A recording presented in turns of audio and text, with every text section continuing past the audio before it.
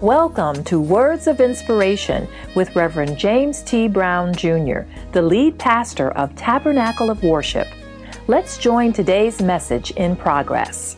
Well, family, today we're continuing in our series, Repercussions. And we're actually culminating the first lesson, the first message that we began on last week. If you would turn in your Bible to the book of 1 Kings chapter 12, 1 Kings chapter 12. And of course, as we look back at our passage, we know that this is where actually Rehoboam and the people of Israel, they actually went to Shechem. They went to Shechem to coronate him as a king. While they were there, the word got back to Jeroboam, who was actually in Israel. In Egypt, He was in Egypt because he had run from Solomon. He ran from King Solomon because King Solomon was after him. So he ran there, but when he heard about the passing of Solomon, and therefore Rehoboam was coming into his kingship, then they called him to come and actually represent them before the new king. And this is where, and we'll actually pick up at verse number 4 in our text. And here in verse 4, it says, "Thy father made our yoke grievous. Now therefore make thou the grievous service of thy father and his heavy yoke which he put upon us lighter, and we will serve thee. And he said unto them, Depart ye for 3 days, then come again to me. And the people departed. And King Rehoboam consulted with the old men that stood before Solomon his father while he yet lived, and said, How do ye advise that I may answer this people? And they spake unto him, saying, If thou wilt be a servant unto this people this day, and wilt serve them, and answer them, and speak good words to them, then they will be thy servants forever. But he forsook the counsel of the old men, which they had given him, and consulted with the young men that were grown up with him, and which stood before him. And he said unto them, What counsel give ye that we may answer this people, who have spoken to me, saying, Make the yoke which thy father did put upon us lighter? And the young men that were grown up with him spake unto him, saying, Thus shalt thou speak unto those people that spake unto thee, saying, Thy father made our yoke heavy, but make thou it lighter unto us. Thus shalt thou say unto them, My little finger shall be thicker than my father's loins. And now, whereas my father did laid you with a heavy yoke, I will add to your yoke. My father hath chastised you with whips, but I will chastise you with scorpions. Again, we're speaking from the subject, who are you rolling with? This is part two. Of who are you rolling with? Who are you rolling with? Now, as we closed last week, we did see that Rehoboam rejected the wisdom that the older men who stood with his father had given him, and turned to his friends for counsel instead. Now, a couple things we need to realize about these friends. First of all, it's very doubtful that these young men had served in any capacity of government or held positions of leadership that allowed them to give good advice. That's first of all. They had no experience in what they were talking about. That's number one. Now, the second thing, the only qualification that they had was that they had grown up with him and were his friends. That was their only qualification. That they had grown up with him and they were his friends. They were his boys. They were the cats around the way. that he was used to seeing and he grew up with. That's the only qualification that they had. Now, let me share a couple things with you that I think is very important to pull out of this one experience. I believe this will bless us. First of all, when selecting your friends, do not make people who always look to make you happy and feel good as your best friends. Do you hear me? The people that make you happy and make you feel good all the time, don't make them your best friends. Don't make them your best friends. Stay with me. You're going to understand in just a moment. Because in fact, if you take those who feed your pride, gratify your vanity, and fill you with pleasures as your best friends, you are already set up to be ruined. You're already set up to be ruined. Do you hear me? You hear me? Watch this. I want to share something with you. I saw a quote from Mr. Thomas J. Watson. Thomas J. Watson was the chairman and CEO of IBM during the 1940s and 1950s. This was the period in which they really established themselves. They established themselves in accounting technology and accounting equipment and machinery. And they were so effective with it that they not only spread their use throughout all types of commerce and business in the United States, but also into government.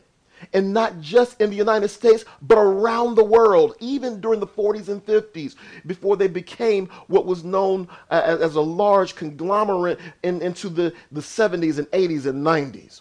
So this is what IBM was, and Thomas J. Watson was the one who oversaw all of this. He said this about friendship: don't make friends who are comfortable to be with.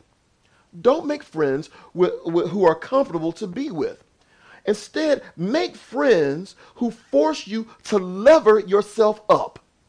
To lever yourself up. Now, I know some of you say, oh, level up. We're going to level. No, I'm not level up. To lever yourself up. Let me explain what that means. During that time, and those who work with construction, you'll understand that term lever up. When you're having to move a large or heavy item, sometimes you'll take a pendulum and you'll take a board, a wood, or something to pry it, and you take pressure and you push it down. And when you push it down, that which is heavy rises up. You see, so therefore it helps you to lever up. See, friendship helps you to lever up. In fact, a good friend will apply enough pressure upon you to where the weight that they see in you, the value that they see in you, is that which rises up. They don't worry about you always liking them and liking everything that you got to say about them. No. They want to be able to speak something real to you because they are a real friend.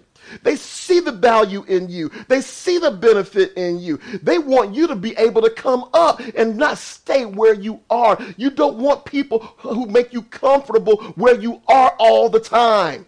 You want some people that can say, listen, now it's time to go up. Listen, there's too much greatness in you to stay where you are. There's too much potential in you to stay where you are. It's time for you to lever up. It's time to lever. It's time to push it down. It's time to apply some pressure. It's time to be able to raise you to the next level. In fact, it's interesting because I just had a conversation with a dear friend not too long ago, very recently.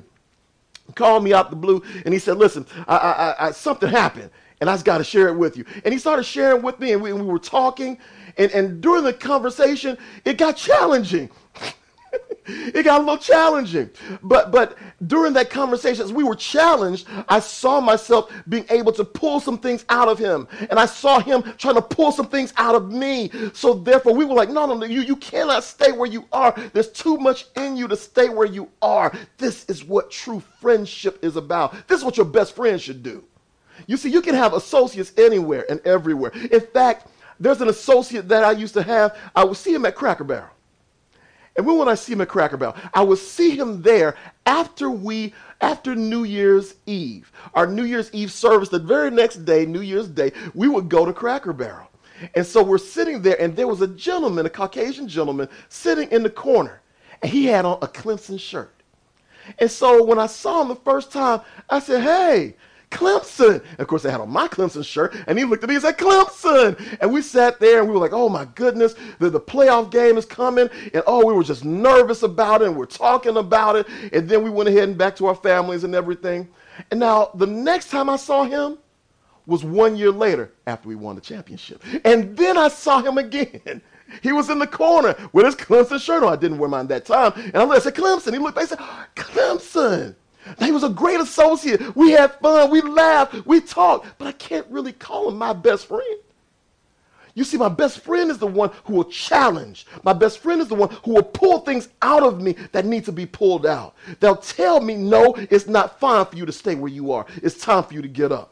That's what your best friend. You can have plenty of associates, but you should have a small inner circle of people that can truly inspire you, challenge you, and lift you. And see, the problem with Rehoboam is that he has surrounded himself with people that will just make him feel good about himself, people that actually talked to him and made him feel comfortable where he was. In fact, I want you to look with me at verse number 9. At verse number 9, and we pick this up. We're going to pull some very important things out here. Verse number 9, it says this, and he said unto them, what counsel give ye, that we may answer this people who have spoken to me, saying, make the yoke which thy father did put upon us lighter. Make the yoke that your father put on us lighter. You see here, Rehoboam, he wants his friends to tell him how to answer the people. He wants to tell them how to answer the people. And see, this is actually frustrating for us, especially in the States right now, because we're having to go and cast ballots for so many people who like to surround themselves with folks that think like them, that sound like them, that act like them, and want to go in the same direction. But yet we've got to vote for them to take that wrong attitude and wrong behavior to different places of responsibility. And it's a problem, isn't it? You're having to spend a lot of time praying, don't you? You should. You better pray. Pray and ask God to guide you and show you, because it's important that you don't just put somebody there who just because of the folks that are surrounding them. This is exactly what Rehoboam was doing. He had surrounded people that made him comfortable, but yet he sat here now. He wants these people to tell him how to answer the people of God. The people of God. We have to also notice a very important difference here. There's a very important difference between how he asked his friends to help him and notice how he actually asked the older men to help him. I want you to see the difference. Notice that he asked his friends, what counsel give ye that we may answer this people? You see that? But then I want you to see when he spoke to the older men, he said this, how do ye advise that I may answer this people? Now, when he spoke to the older men, he knew that he had to be responsible for the decision that he had to make. But when he talked to his friends, he wanted them to make the decision with him. Do you see that? This is telling us a lot. This tells us a lot. In fact, this reveals a critical issue that Rehoboam had.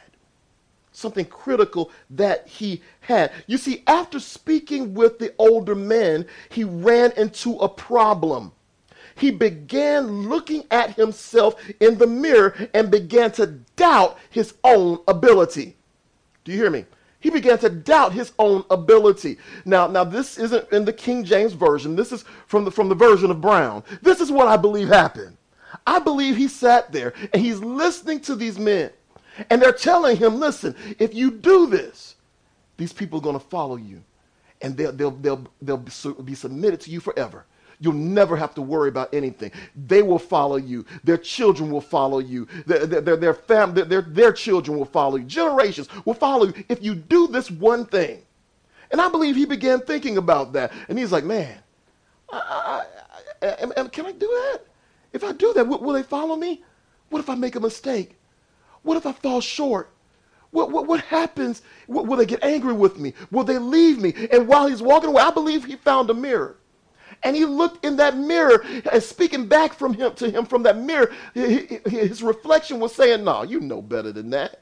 You know who you are. Come on, Riri. You know who you are. You from Riri from the third floor over there.